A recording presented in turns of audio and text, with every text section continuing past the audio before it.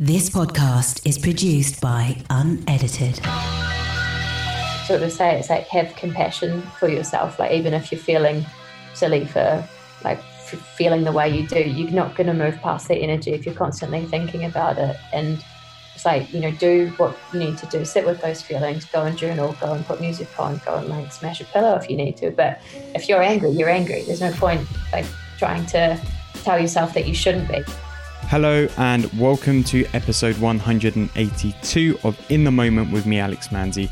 I am a life coach who has previously battled with depression and anxiety, and I use my learnings and my experiences to help you find more clarity and happiness in life.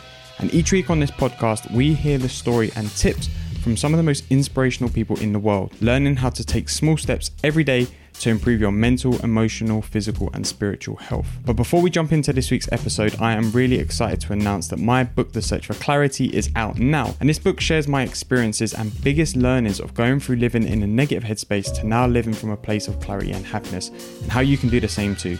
So to get hold of a copy or for more information on the book, simply head to thedreamersdisease.co.uk/clarity, or if you're a Kindle reader, you can head to the Amazon store and get a copy there.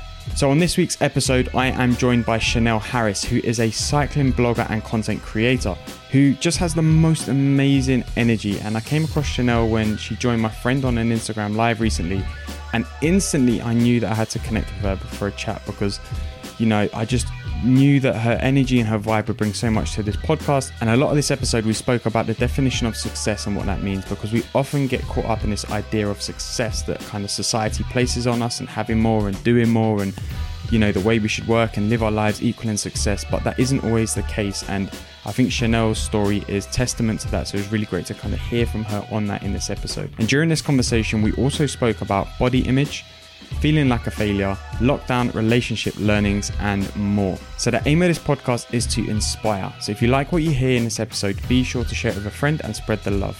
But right now, let's jump straight in and hear from Chanel.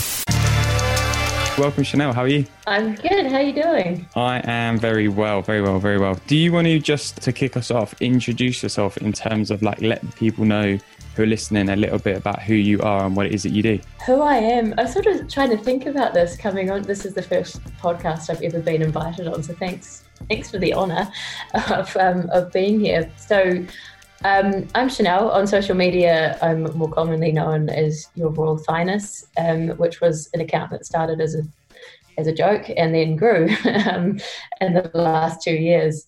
And where it came from is my partner is a professional cyclist. And I guess I like to describe it as when one of the best peddlers in the land met one of the worst. And I am just really passionate about getting more people into cycling. I'm passionate about my thighs. I'm passionate about everyone's thighs. I'm passionate about getting people accepting that beauty standards isn't just one set that we're fed from the media.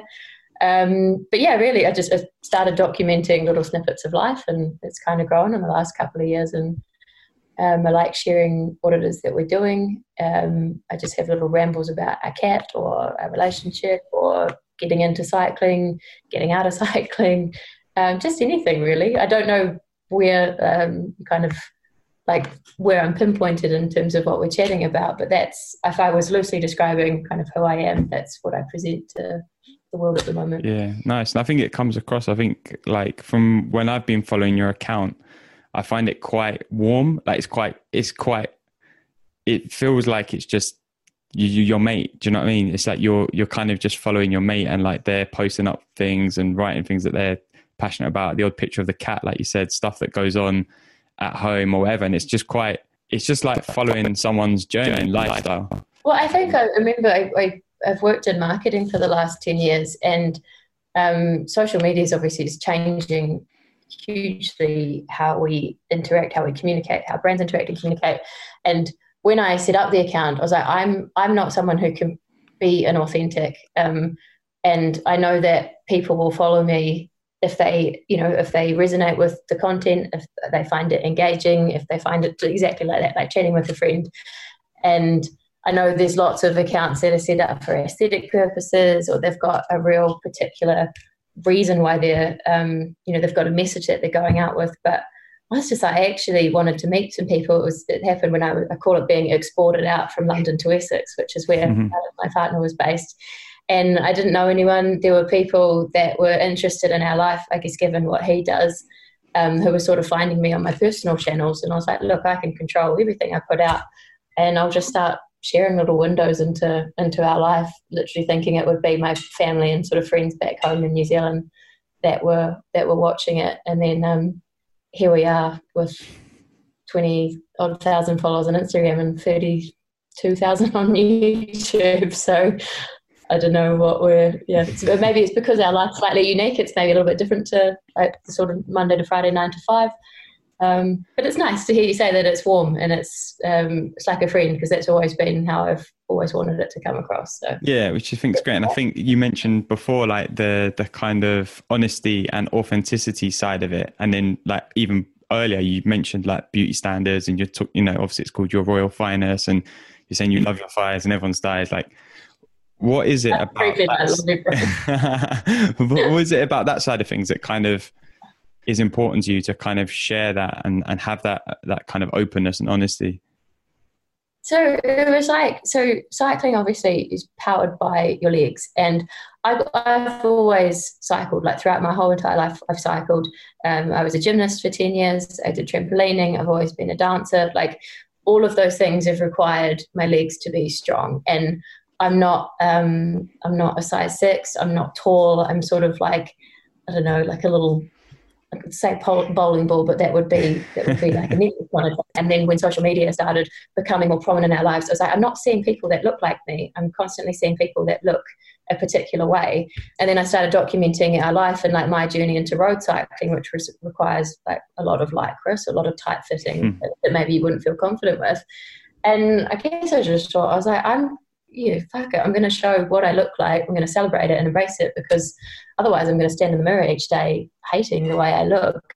And that's purely because I'm not seeing what other people are seeing. I'm not seeing this standard kind of ideal of beauty. And that's where I think particularly the women that followed me have always been so positive and saying, like, it's so nice and so refreshing to see someone who's going, yeah, I've got slightly larger thighs, and what? Like, they're still great. They're so amazing. Look at what they can help me achieve. Look at what I can do on a bike or, in the gym. And that is where the fineness came from. So I don't know if I'm eventually going to age out of Your Royal Fineness. I don't know if that's something I don't think there's any age you can sort of look and go. I love that kind of, that accepting yourself that you were saying, right? Because I feel like it's such a big part of today. Like, there's so many of us who go through our lives not accepting ourselves, or not being able to accept ourselves for the way we look, for the way we feel, for many different reasons, for the way that we live our lives, for what we do, outside of work, inside of work. And I feel like for me, like, a big part of my journey is that I've never really had the like a body image problem with myself in terms of not being able to accept the way I look. Like, I've always been fairly happy and comfortable. Maybe that comes down to because I'm slightly slimmer or whatever. I don't know. But like, I've always had the kind of struggle mentally and like accepting like my mind for what it is. And that's always been the kind of sticking point. But I feel like when you go on that journey of learning to accept and to like learn to love yourself for all your little quirks and all of your little, things that aren't normal in inverted commas according to society, that's when you really unlock like this next experience to live in, because you're like, well, I don't care what you think, or I don't care what your opinions are. As long as I like what I see or how I feel or how I think or, whatever, then that's the most important thing, And did you find that came,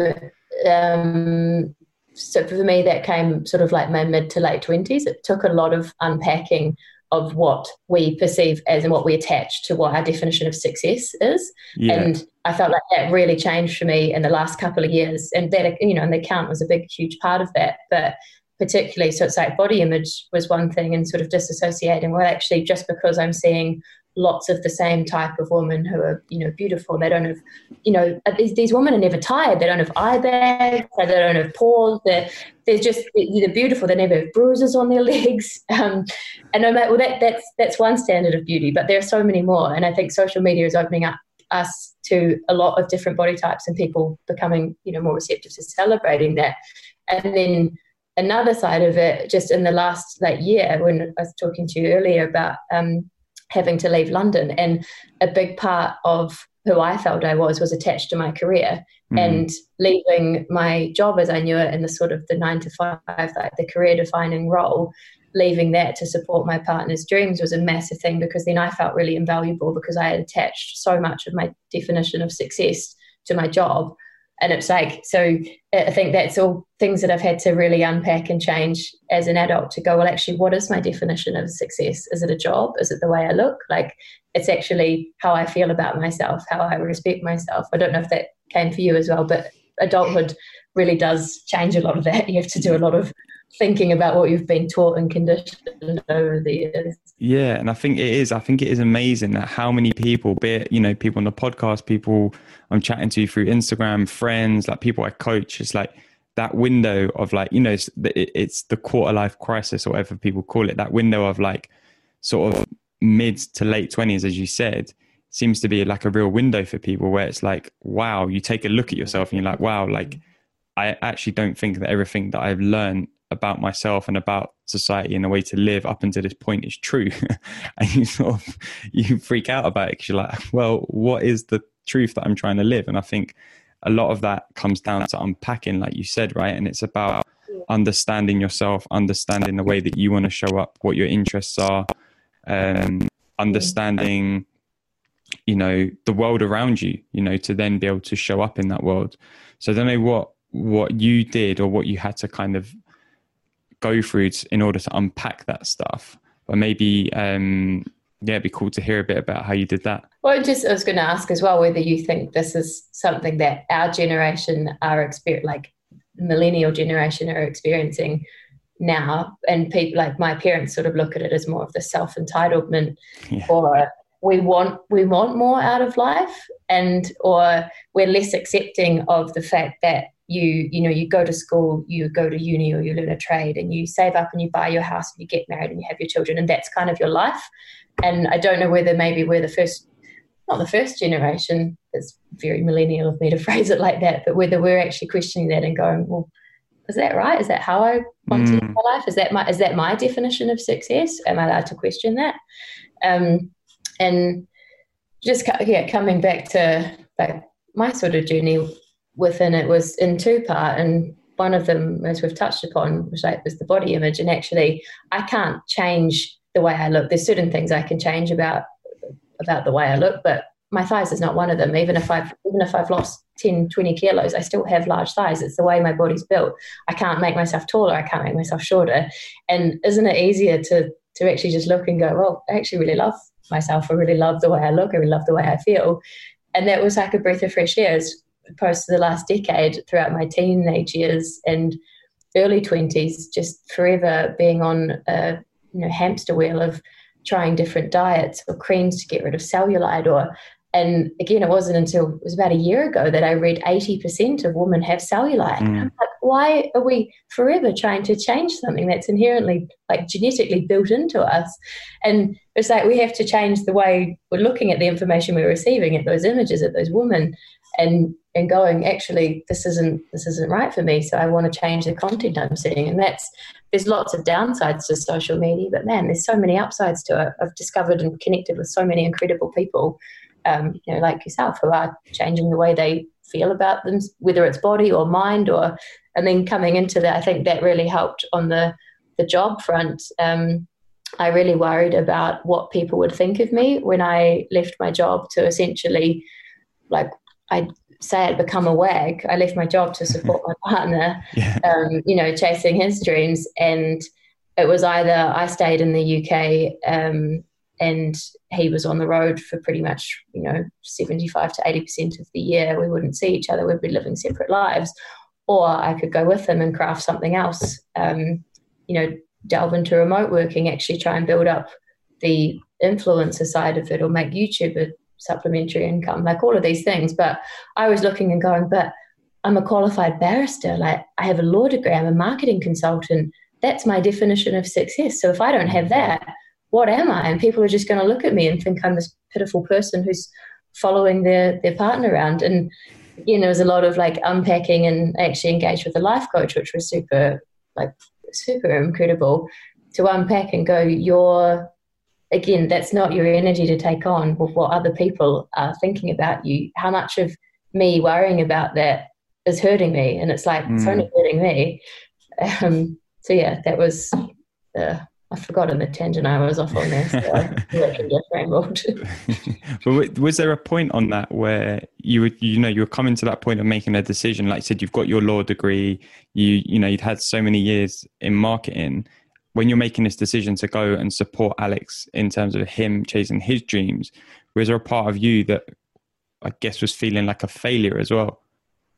Yeah, there was. And it was like, I was very mindful of, because I was making this decision for us, but it was based largely on his interests. Mm-hmm. But it was also like, we had the opportunity to go or to stay here where Alex kind of felt like he was stalling, or jump at a new opportunity, like really kind of throw caution to the wind and just like really try something new. And I had to like have a bit of a talk with myself. And when I left New Zealand, I felt exactly the same. I was giving up the security of everything I'd ever known, leaving family, friends. I moved to London. I knew one person who lived like an hour away, and just completely like changed my life 360. And I was like, okay, well, we're just going to do that again. And a big part of making that decision was that attachment to my career, was who I felt like I was. I was like, no, I have a very well paid job. I'm in an industry that's like, that's renowned. You're in advertising in London. That's really cool.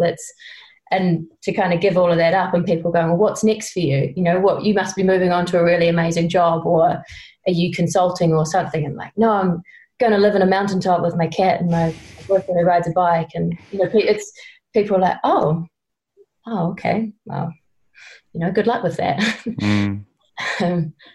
So yeah, it did feel like a bit of a failure. And again, it's been a lot of unpacking to change that. Like, why is it a failure? Why?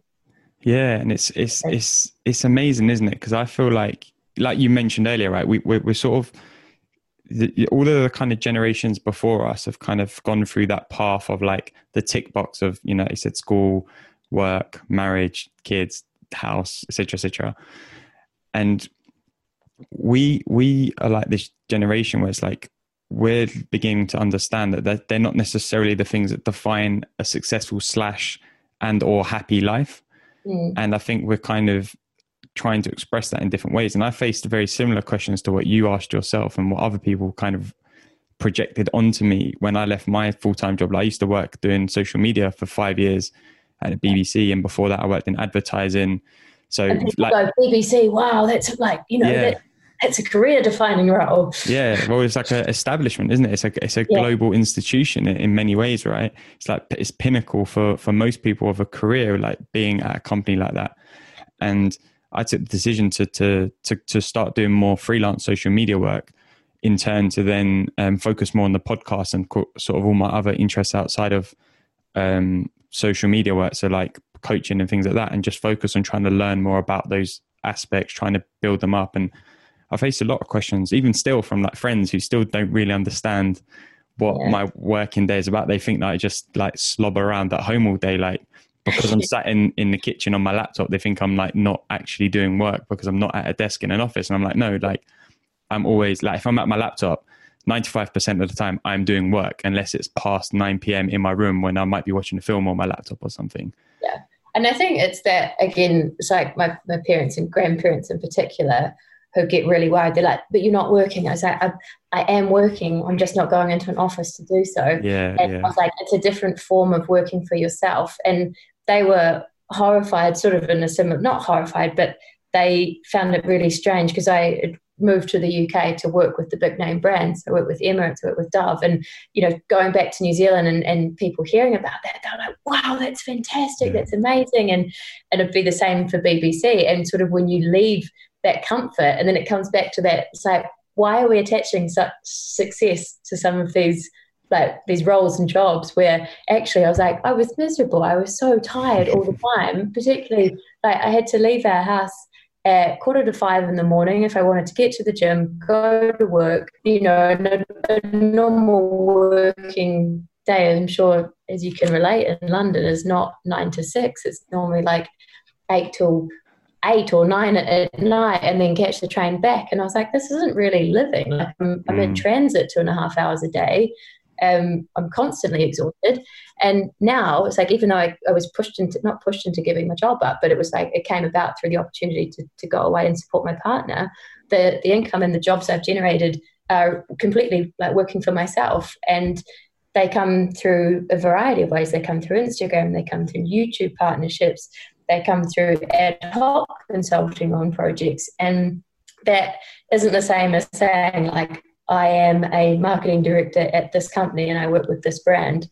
And again, it's like, it's actually just talking to people and making them aware, particularly maybe older generations, that 9 to 5 ago, my definition of success is being able to really have flexibility in life, being able to travel, being able to actually live between 4 different countries in a single year, because I'm not tied to annual leave anymore. So sort of that educational hand-holding exercise of going, just because I'm not in an office doesn't mean I'm not working. Yeah, that's it. And I think for me, it's like the reason I wanted to do what I'm doing is because of the freedom as well as the work. Like if you're super passionate about the work, that serves you in one way, right? But if you feel like you have the freedom, and you said before, like when you're working 9 to 5 or, you know, in a city, it's never, you always feel tired. Yeah. And I feel like me personally, some people thrive under that. Don't get me wrong. There's nothing wrong with it if you thrive under it. But for me, I thrive being able to have the freedom. And it's like this week, you know, because I'm essentially working for myself, on Sunday, I was so exhausted from just like being head down working pretty much 6 days a week since the beginning of lockdown. Like my last 2 weekends I haven't enjoyed because I've been so exhausted. And I got to Sunday and I was like, I'm knackered. I was like, I don't know if I can face doing anything tomorrow.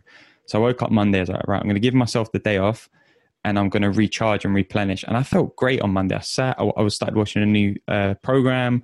Like I just potted about, like, you know, whatever. I wasn't reading. I wasn't really doing much, right, in terms of like being productive, but I was being productive for me. Recharging, exactly. And I got halfway through the day and I was like, do you know what? I'm going to give myself the rest of the week off as much as I can. So I'm going to do minimal amount of work. If it doesn't need to be done, I'm not going to do it. I'm going to just park it until next week. And I'm going to try and use this week as a down week to try and recharge, try and replenish and bring my energy back up. And I think within a normal working career, like a 9 to 5, you don't have that flexibility, which I think is more of a reflection on the way that the job roles are set up rather than a reflection on the person. Because I think you should be able to have that flexibility in terms of like, I don't just need to go on holiday to be able to recharge. Like I can still do that, but be productive. Like ultimately, if I have a few days where I'm able to sit back, you know, do minimal work, maybe work from home, which, you know, hopefully through this whole situation that we're living through, like more people will have that flexibility. It allows you to step back and slow down so that in the coming weeks, you can be more productive and more energetic towards your work and every areas of your life. And I think that part of it is what I enjoy the most, is the flexibility to be like, okay, you know what? This week, I'm just going to do minimal and I'm going to recharge. And then next week, I know I can be super productive already. Yeah. And I've found as well, like similar vein, the flexibility with timing and location and everything, but also there's a degree of when you're working for a big corporation that you feel like a, you know, small cog, big machine. You're always on someone else's time. And I always was that, even from a financial aspect, you're always making money for someone above you. Whereas every single thing I do now is to serve a passion, it's to serve a purpose, like for my own interests. It's not something I'm doing because I'm being told to. It's like I'm motivated and driven to do it because I'm really passionate about it. And it's like, a big part of the social media is the cycling. And we, in December, we were like, we're going to make cycling kit, and it sold out in 8 minutes. And I was like, this is something I would have never imagined doing if I was still sort of within the confinements of an office job. And I think when you're doing this, like, I don't know, like freelance work, or you're working for yourself, you often, you're learning as you go, but you're often trying things and kind of throwing caution to the wind or taking risks that you just wouldn't have if you were in the security net of your own job. And I think that, again, has forced me to look at other aspects of my life and going, I would have never thought about starting a YouTube channel because I would have cared too much about what people thought. Whereas now I'm like, well, no, what, like, there's no negative to this. There's just like positive to be gained here. Yeah, exactly. And I think it's a reframing of how you approach work, isn't it? Because I'm fully aware that there might be people listening to this who are lawyers, who are doctors, who are teachers, who are, they have quite strict roles in terms of like the traditional way that they work, right? So I think what's really important for me is the kind of routine that I have around my lifestyle and around my work that facilitates the way that I'm able to work energetically and put my passions into things. So, you mentioned before, like when you were working in the city, it was like you were getting up super early to go to the gym, to, get in that side of stuff so that you could go to work like on time. What's the kind of routines that you've got in place now, particularly, I guess, during lockdown, when everything was kind of up in the air? Like, what are the kind of things that you had in your routine day to day that are like your kind of non-negotiable things that you're like, I have to get these into my day because I know that they're going to serve me throughout the day?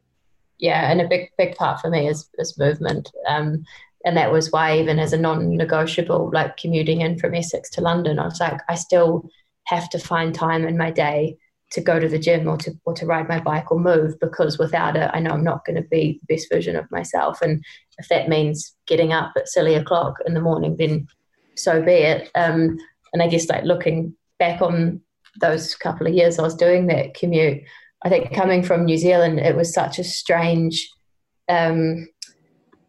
kind of acceptance that like 15 to 20 hours of my week was going to be spent on the train or on the tube in transit.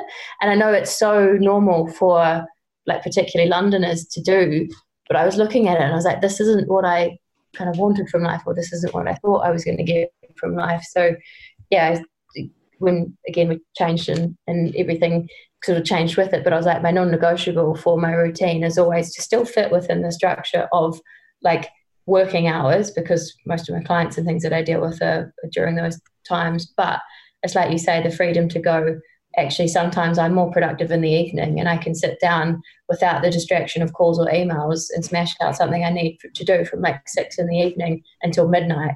And I'm like, great, that's how I prefer to work sometimes, and I've got that flexibility to do so. But yeah, in terms of a routine over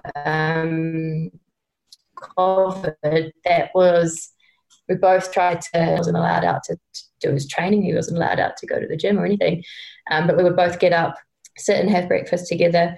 We tried to really introduce, like I call it, checking in with our own agenda before checking in with everyone else's, so no phones. So it was just like, get up, have your cup of tea, have your toast, sit and have a chat before we would open. So we found coronavirus, I'm not sure, probably the same, like just an influx constantly of WhatsApp messages and Twitter links, and we were trying to sort of manage both families in the UK, my family in New Zealand, and things were changing rapidly, and it was just this recyclement of information and news, and if you're sort of starting your day with that I found that quite overwhelming and quite stressful. So yeah, we'd start the day with no phones, have a bit of a chat, go and do exercise. So I would do a home workout, which was about 45 minutes. Alex would jump on the bike for a couple of hours, reconvene for lunch, then have the afternoon doing, Alex likes to race cars. He was getting in his like F1 sort of fix on the PlayStation, and I was trying to work throughout as well. So actually it was quite a busy time for me. But yeah, having that, I think the start of the day, like when we were in Europe as well, we weren't allowed out of our apartment. They had slightly different lockdown rules. So for about 6 weeks, we were just in the apartment. We couldn't go out to exercise. You weren't allowed your 1 hour of exercise or anything unless you had a dog.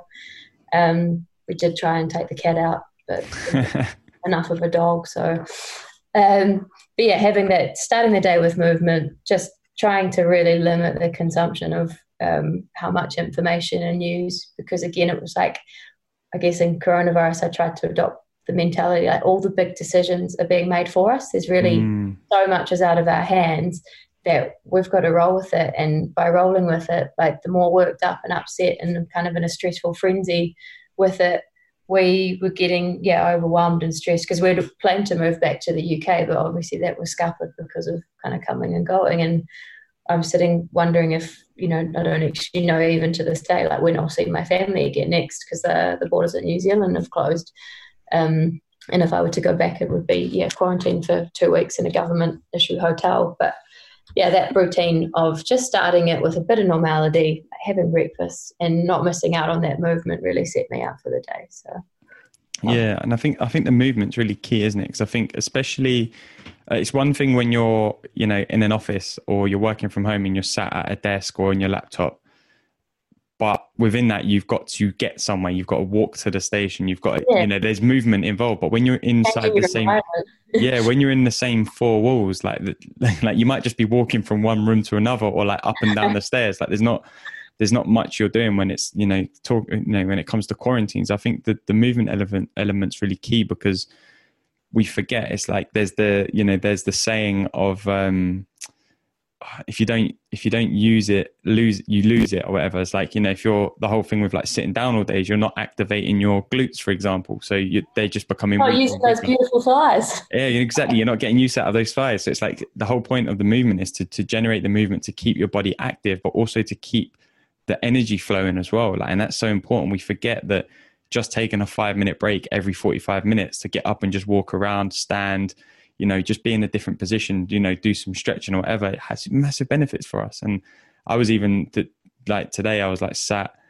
in the kitchen doing some stuff on my laptop, and I realized, it's been like an hour, I haven't got up. So I just quickly got up, like started like walking around, just literally walked upstairs for no reason, came back down, potted around, just hovering, like had a little like stretch, like touched my toes, whatever. And then 5 minutes gone, okay, sit back down. And I already felt more focused because I'd given myself not just the time away, but I'd allowed myself to get into a space where like my body's like, flowing with energy again, which I think is so important. Do you find as well movement equates to a bit more creativity as well? You touched on focus, but that movement just helps. It's like a bit of a reset for your brain, even if you're changing your environment from the bottom of the stairs to the top. It's something different. It's getting the energy flowing. Yeah, because I'm sure there's some real big scientific explanation to it, but it's like I find like if you're sat somewhere for like half an hour, 45 minutes, and you're just doing the same thing, and you feel like you're not getting that, there's something that's not quite coming. If you just get up and go for a walk for 5 minutes, even if you just go outside, change your environment, change the kind of sensory experience you're having. When you come back to that desk, you find that you flow better into it, like creatively or focus or whatever. Like it all just sort of comes a bit quicker. And then again, I'm not sure there probably is a scientific explanation for it, but just like based on my experience, that's what I feel. And I feel like that helps massively. And I used to try and do it in an office as well. Like I used to have a timer on my phone that went off literally every 45 minutes. And it reminded me to just go for a walk for 5 minutes or stand up for 5 minutes. And people would be looking at me in the office like, you're up again, like you're going for another walk. Like, I'd literally just walk and do a lap of the office or go to the kitchen, and just there'd always be someone to have a chat with, and just go have a quick chat and then walk back to my desk and sit back down and carry on again. It makes a huge difference. I was going to say, there's some environments, you've just like sparked a memory. Some work environments though are so adverse to that kind of like, movement for creativity or standing, having a chat. And it's almost like the busyness is the badge of honor. And if you're not like, frantically tapping away on your keyboard or sort of looking really stressed, it's like you don't have that same badge of honor. If you rolled in at 9 a.m. and you sort of did your work, but you stopped a couple of times in the day to chat or move around or, talk to Bob by the photocopying machine, and then you left bang on time, people almost look at you and go, well, you're obviously not, like you're not slammed, so you're not really doing like a really good job here. And I found that was I really bought into that sort of in London, that busyness, like that stressfulness as a real badge of honor. Like you really wear it with pride because you're working for a big corporation and times are tough, but you're tough too. And the busier you are, the more successful you are. I guess that was a kind of thing. I don't know if you've ever like experienced that. Yeah, for sure.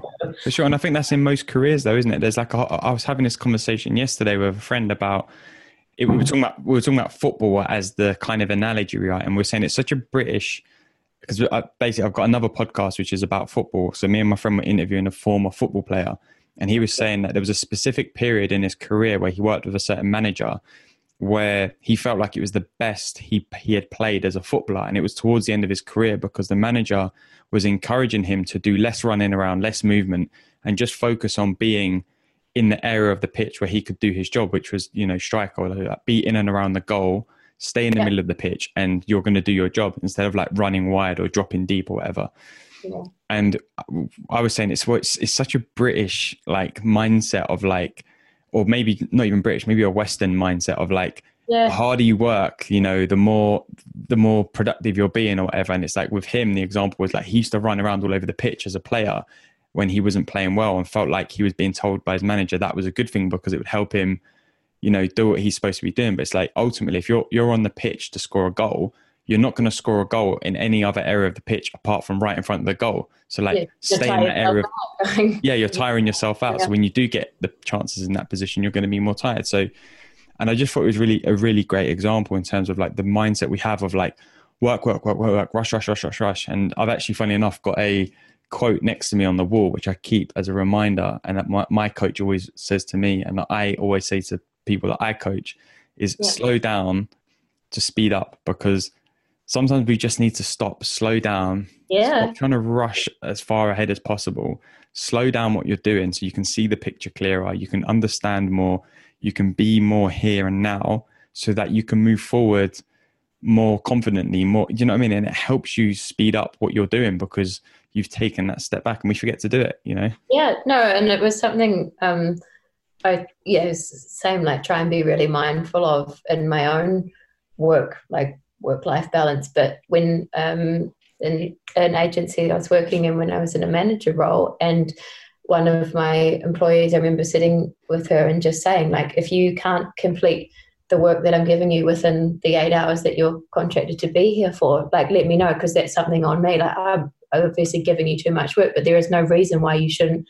Like, you're very capable, you're very diligent, you know exactly what you're doing. And if you can't do it within those 8 hours of each single day you're coming in, then there's something wrong with the amount of work, or perhaps you're not understanding it or something. I was like, that's on the team, or that's on me. Like, that's not something that an employee should sort of, it's like, if you can't do that work within the time that you're allocated to do it, and then there's something wrong with the work that you've been given. But yeah, it's a real it was a real huge adjustment going from a very sort of fast-paced environment where the more stressed you are, the more successful you are, to actually stepping back and going, you know, I'm good, I feel really good. I might, like, after this go for a swim, and I can do that because you know, at 5 o'clock I don't need to be online for an hour, and having that flexibility of time. So and I think that's another thing that a lot of people who have been working from home during lockdown have experienced is, or even those who haven't, even those who have just been at home, right? It's this slower pace of living has served a lot of people in many good ways. Obviously, there's been a lot of negative stuff that's come with that, and people have been faced with a lot of emotions and stuff they haven't had to be faced with before, and feelings, because they're busy distracting themselves from those feelings. But a lot of people have recognized that actually, if I'm working from home, it might mean that I'm doing less work in inverted commas, but I'm being as productive with my time from a work perspective, or from a parent perspective, or from, you know, whatever perspective it is, because there isn't a rush to go for a drink after work, to get home by this time, to get to the gym by this time, you know, there isn't all of these other, what's the word I'm looking for, like cogs in the machine that we have to kind of keep balanced and keep spinning and all of this. And it's just like, people are being so much more present. Like, they're showing up in so many different ways because they have the ability to be present, whether it's in a parenting role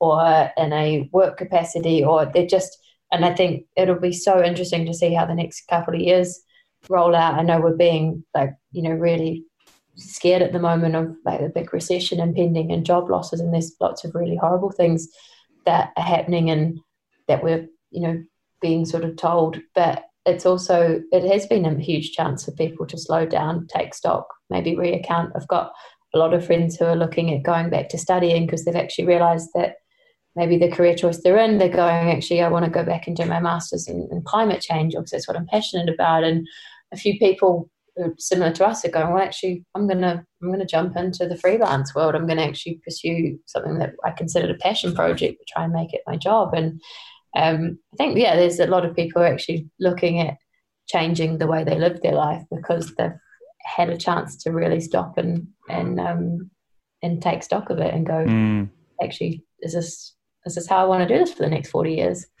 Yeah, But yeah, exactly. the slowing down has been a huge one for the world.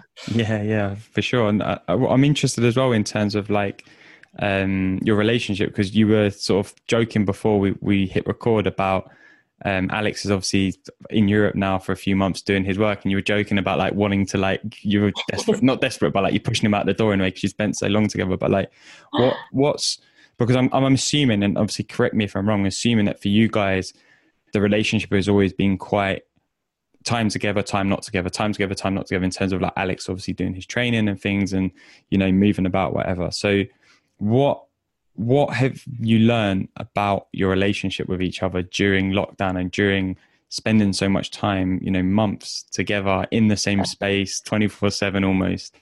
Yeah, no, well, it was 24/7, and we live in a 55 square meter apartment, so it's small. You know, there's not a lot of places to escape to. But our relationship since the beginning has been an unconventional one, in the sense that, yeah, Alex is away a lot of the time, and if he goes away, it's not for a night or two; it's for 7, 10 days, sometimes 30 days. So this actually coronavirus, I think we worked out, was the longest stint we've had that hasn't been peppered with him going away. Or like, I previously went away quite a lot with work as well. So it's always been a juggling act. But I think, like, for us, like, over coronavirus, to actually, like, we really, I hope this doesn't come off as smug either, like, well, obviously wasn't without its difficulties, but we really enjoyed spending time with each other. We actually just, and surprisingly, a lot of couples that I've spoken to found the same, like, thought you'd really get on each other's nerves, or thought there'd be a lot of scraps. And I think I remember reading after China came out of lockdown, their divorce rates like skyrocketed by something like 30%, because people would come out of lockdown and they're like, Christ, never doing that again. But for us, I was like actually really sad to not come out of lockdown, but sad to sort of know that normality was coming back and that it was going to be returning to the sort of on and off. But for us, I just, it's like it improves our communication as well, because you can't, if there's something I'm sitting on, or if something's bothered me, it's like I've got to communicate that, because I know as well we've got a limited time together when we're home, that I don't want to spend that bickering or like really stewing on something that happened 3 days ago. So I found it's made me a better communicator, definitely. And it's like your time becomes more valuable together. So it's like, because it's not a given. So yeah, so it does. We've also tried to say we don't want to put pressure on that time. It's not like, we're together for 3 days, it needs to be amazing and we need to be like deliriously happy and in love. It's just like, we're just going to make sure we really value that time. And if something is bothering him or I, or we need to discuss something, it's like, well, let's keep those lines of communication open, get it sorted and move on. And have you had to work on the communication element through the time, like in terms of maybe over communicating or communicating more, or communicating some things less as well? Yeah, so, well, even just in the course of the relationship, I would say I'm not, it's amazing because I freaking love to talk, as you can tell, but talking about your feelings and emotions is something I've really had to learn. I don't know if it's like a part of your upbringing, or sort of like the stoic sort of Kiwi doesn't really talk about their feelings too much, and that was something I really had to learn in this relationship, to be more open, to be more accepting of the vulnerability when when you do have a partner that's away a lot, and actually just really being open and honest, and sometimes saying like, I'm really struggling with this, I really miss you, or you did this thing yesterday that's really bothered me, even though it's a really stupid thing, I'm just going to talk about it, because we're going to unpack it and then move on. So yeah, it's definitely made, it's improved my communication skills, like in a relationship sense, which in turn I think has helped me in a professional sense as well. So I don't know what about yourself, have you found some big movements and friendships and relationships and things from coronavirus? Yeah, for sure. I mean, I try now anyway, try to be as open as possible as I can be. I think, I spend a lot of time sharing a lot anyway, on here, like, on my stuff about on Instagram with coaching clients or whatever. So it's not easy. Like, it's almost easier to do it with people who aren't close to me, if that makes sense. Yeah. It does become a lot harder when, it's someone close, like a friend or family member or partner or whatever, that's when I find there's more of a block. And I don't know whether we have that block in place because we feel like they're the people who know us the best and we don't want them to, judge us or, whatever it is. I don't know. There's obviously something, right? But I think like it's definitely... We're having a comfortable conversation. Sorry. Yeah. No, you're right. And I think, we're learning to be comfortable, having uncomfortable conversations with people who you're close to is a really big learning. And I think that's not just been throughout coronavirus. I think that's been just in general for me over the last couple of years, is like being like, you get that feeling where like, oh, I don't really want to talk about this, but like you have to almost just ignore that feeling and just get through it and talk about it. And I think I've not just experienced that from a personal point of view. I think I've experienced it with friends as well and people who I'm close with in terms of trying to create the space in order to have those conversations, because there has been a lot of stuff that's come up during this period, since beginning of April or whatever. So it's a long time. And I think that the more that you can communicate those things, the better you feel, because it's like a weight coming off your back. And it's like, I always describe it. It's like the difference between, we use a bike and say, I normally use a swimming example. We use a bike. It's the difference between like cycling with a 20 kilo bag on your back to then taking off the bag and being able to cycle a bit more freely. Like, yes, you can still move forward in your life. If you're carrying that baggage, you can still move forward on the bike, but it's ultimately more comfortable and more freeing if you can take that off and put it aside and just Yeah, you've got to be exactly what you said. You've got to be comfortable having uncomfortable conversations. And that is that for me, and it sounds like for you, it's become as a learned skill. That wasn't something I naturally have, and that again throughout my professional career, throughout even things like house sharing. If your flatmate does something that really annoys you, I'd be the type of person to sit there for 3 or 4 days, like really, really angry about it, but I wouldn't say anything because I want to avoid the conflict. And actually, it's like, and in a relationship that doesn't work because your partner knows if something's up and they're going, what's wrong? And you're like, oh, nothing. And I would say sometimes for Alex, like I just need to sit with this. I need to sit with these feelings to work out how I'm feeling and why.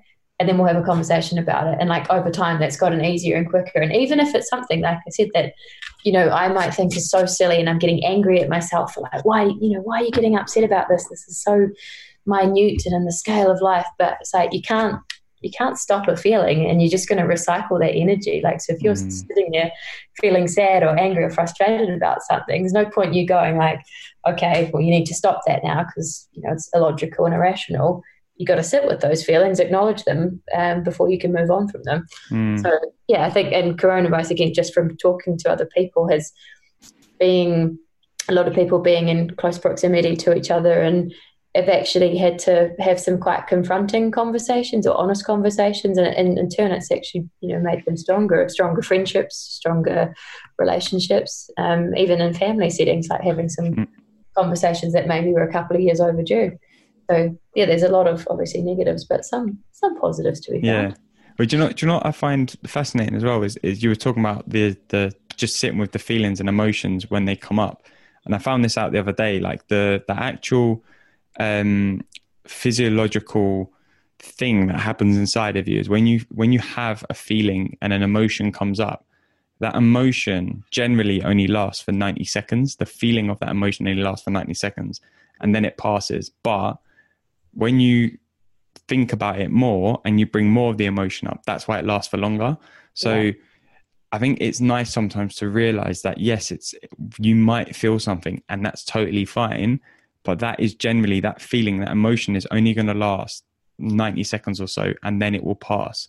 Unless you ruminate on it more, then obviously it's going to stick around for 90 minutes or 90 days or whatever, Yeah, the more you think about it, the more perpetuating it is. And that's like, I tried to sort of say, it's like, have compassion for yourself. Like, even if you're feeling silly for like feeling the way you do, you're not going to move past that energy if you're constantly thinking about it. And it's like, do what you need to do, sit with those feelings, go and journal, go and put music on, go and like smash a pillow if you need to. But if you're angry, you're angry. There's no point like trying to tell yourself that you shouldn't be. I can sit there and go, there's 100 reasons why you shouldn't be angry right now. And I think in coronavirus as well, people were talking about like the guilt they felt that you know, I had a friend who was like, I'm so stressed with work and getting really frustrated, but she's like, I shouldn't be feeling like this because I should be so grateful that I've got a job and like I don't, my health is really good. And it's like, again, there's always going to be someone that has it worse off than you, and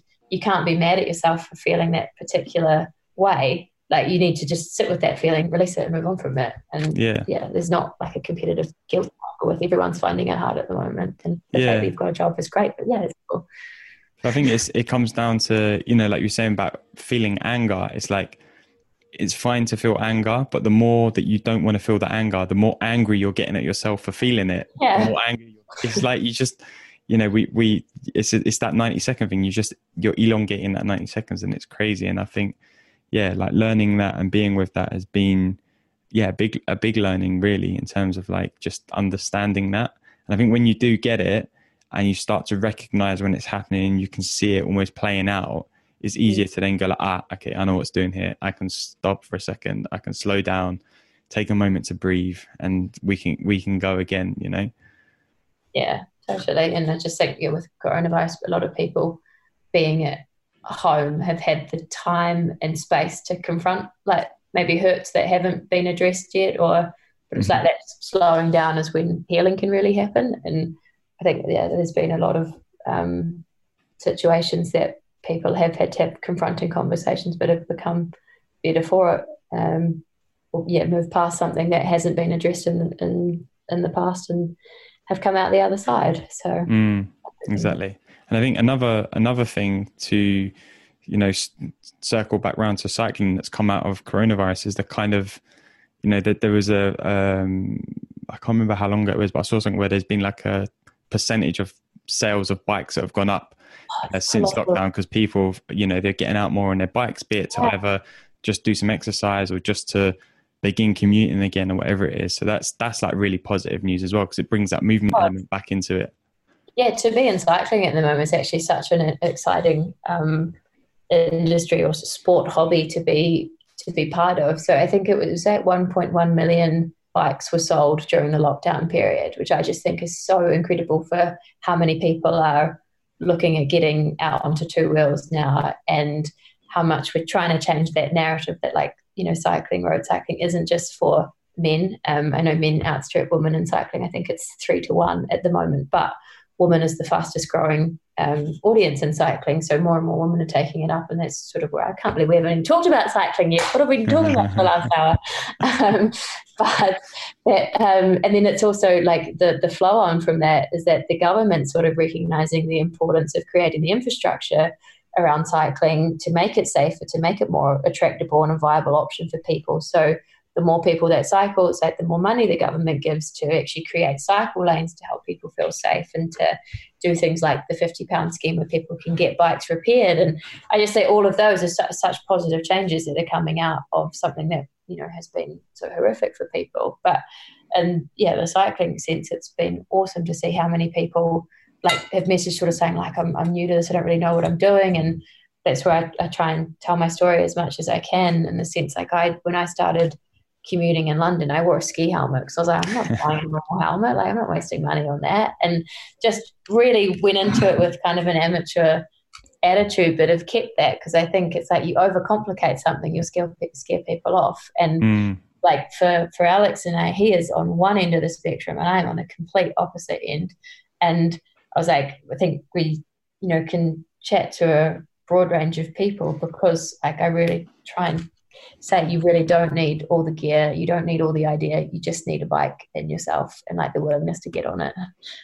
Yeah, and I think one of the things that I've really noticed as well is not just obviously people being out there more on bikes, but I think there's this whole movement around like community cycling and like groups of people, more so now that obviously lockdown's eased, but it was sort of happening pre-lockdown as well. As like community cycling has been more of a thing, people meeting up and going for cycles around Regent's Park or around like Victoria Park, or just around an area, which I think is really fascinating as well, because it brings you do see cycling as quite like a solo thing. It's like you get on your bike and you're by yourself and you're in your own little world, but I think when you incorporate that community element into it, it makes it a whole different ballgame.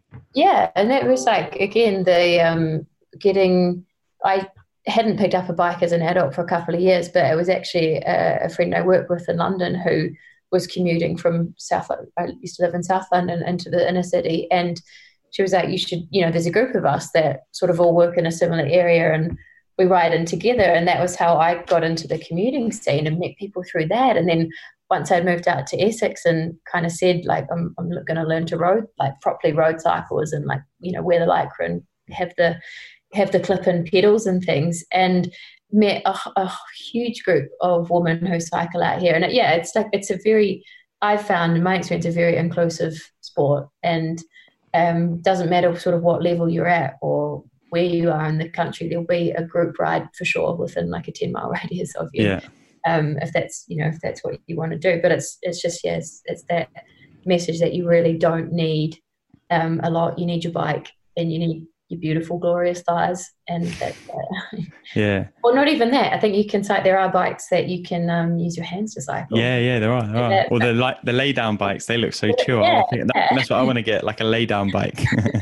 I always thought it'd be so strange being that close to the road, like sort of that that low level. But I just think it's awesome to see, and it's such an epic movement to have kind of been part of the last couple of years and really see it really on the up now.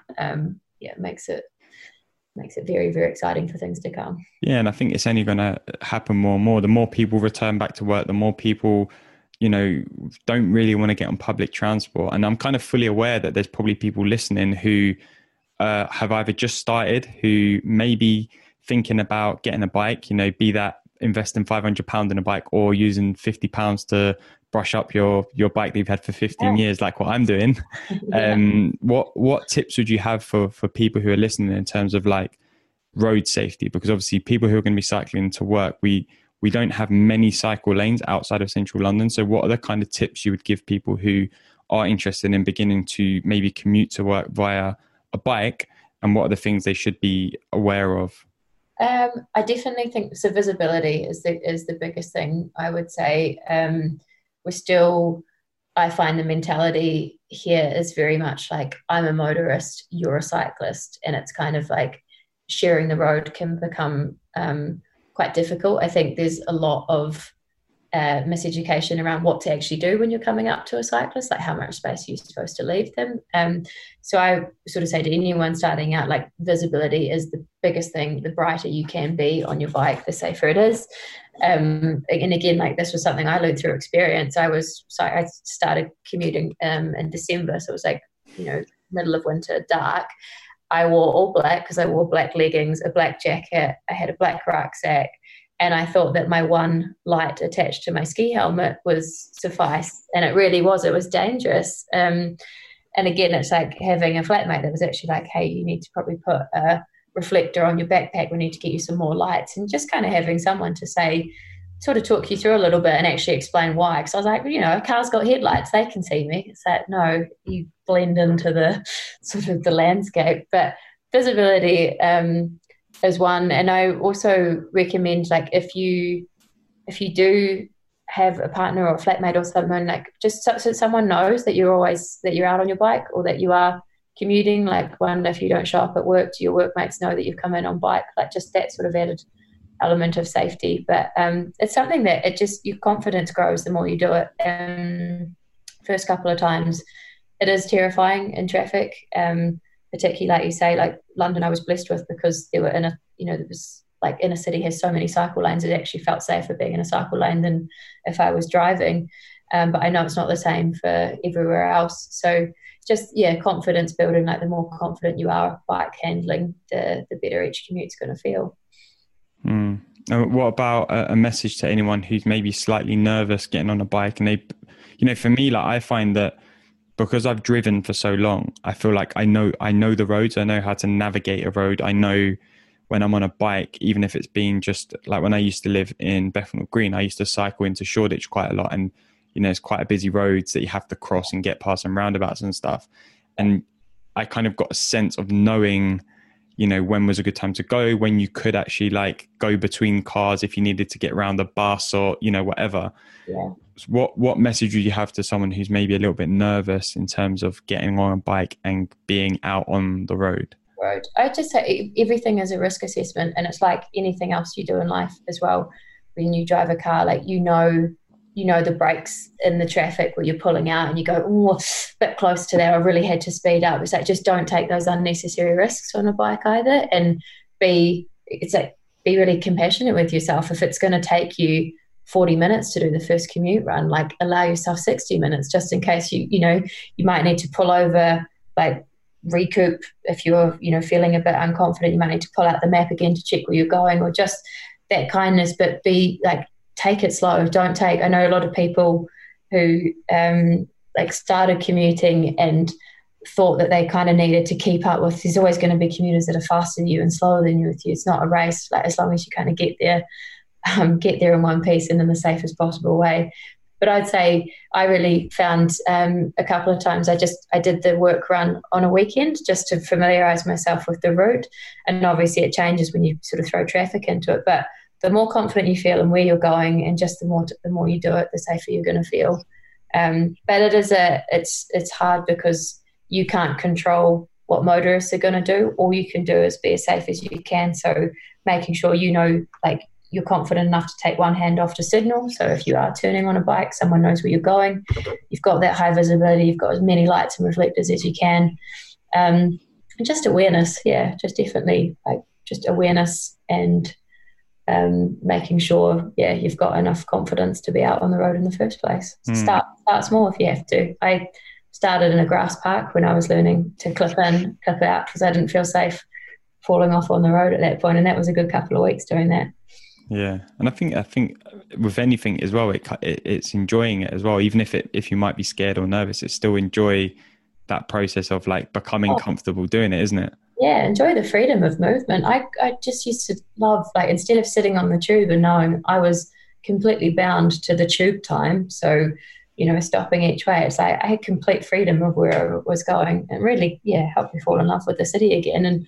But just, it's a big part again of how we touched upon, like, the routine and getting enough exercise and movement into your day.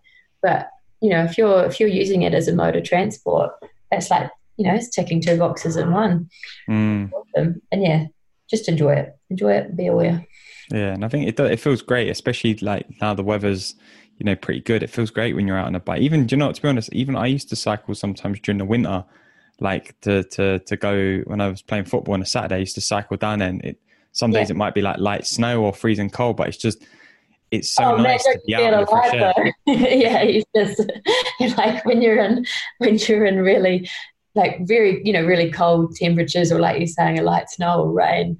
I just remember thinking, I'm like, sometimes, this is miserable. Sometimes I'm like, I'm alive. This is really touching all the senses. So, but I think it's such an incredible opportunity we get every day to be alive, to be healthy. So cycling for me definitely is a celebration of that. I don't know if that comes across as saying as wanky or something, but I find like the ability to move your body is such a gift. And cycling's really helped me rediscover that, like not being sort of in a gym, or not being in the four walls of a class, but just really being out on the open road and moving. Exactly. And I think as well, like, there's so many, like, my sister's just started, so she just started going back into the office where she works, which is maybe a 25-minute cycle from where she lives. And she's been getting like a Santander bike, because she's waiting for her work to advise her on the cycle to work scheme. And I think if you are working somewhere, it's really important to look into that as well. And there's government schemes, there's work schemes, there's all sorts of schemes, and there's the £50 voucher you can get from the government, which I'm not sure is active yet or not. I'm not 100% sure. The site crashed. It was like the site crashed within 3 minutes or something, because so many people were accessing it. Oh wow. But I think it's like exactly like you're saying, is that there's so many reasons to get into cycling, but there is a lot of support to get into cycling as well. There are, through British Cycling, I know they have what's called breeze rides, which are introductory rides out on the road that you go with ambassadors. So there are, if you don't have someone in your life that can kind of, handhold you through those steps, there are organisation and, charities and supports that do that. So, or, just get in touch with me. I'm more than happy to help you out if I can. But there's so many reasons to cycle, and there's so many support mechanisms to cycle at the moment. and hopefully more in the future.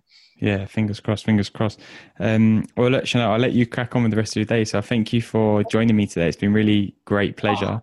Thank you so much for having me. I'm so sorry. I've just realised what the time is. No, it's fine. The amount of, I don't know, like, what have we covered? Jeepers. Yeah. Conversation always flows. It's good. But I fully appreciate it. And I think, I just want to appreciate you for doing what you do, and you bring such a good energy to A, this conversation, but B, to what you do. And like I said at the beginning, there's a lot of kind of honesty and warmthness about your kind of Instagram and YouTube channel. So I'm sure a lot of people can be inspired by that, which I think is amazing, especially now with where we're at with cycling becoming more popular. And I think, it's really great to have people like yourself who aren't professionals, who are just like in it for the fun of it and just all the gear, no idea. Yeah, just showcasing the journey. Like, I think it's really great. Oh, thanks, man. Thank you so much for having me. It's been no worries. Pleasure. Do you want to shout out where people can catch you online and keep up to date with everything you're doing before we sign out? Oh, just like the plug. If you just search Your Royal Fineness on Instagram, that's me. We have a website called thightsclub.com. But yeah, more than happy to just, if you want to say hi, DMs are always open. If I can help you out in any way, just let me know. But yeah, that's Your Royal Fineness. Just love your thighs, your big glorious thighs. Awesome, thank you. Thanks, man. I'll chat to you soon. So I hope you enjoyed this episode, and as I said at the beginning, I really love Chanel's energy, and I really hope that you could take a lot from this episode, particularly around, defining success, around taking a risk in life sometimes.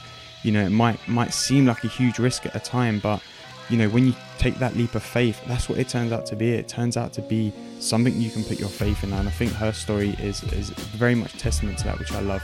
So if you did like this episode and you like what you heard, then please leave a review, and even better still, be sure to hit the subscribe button so that you get the latest episode straight to your phone. And if you know someone who you think would really benefit from hearing this episode, then be sure to send the link to them. Send them a screenshot, share the love with them, because it's important that we continue to spread the positive vibes and messages of episodes like this one.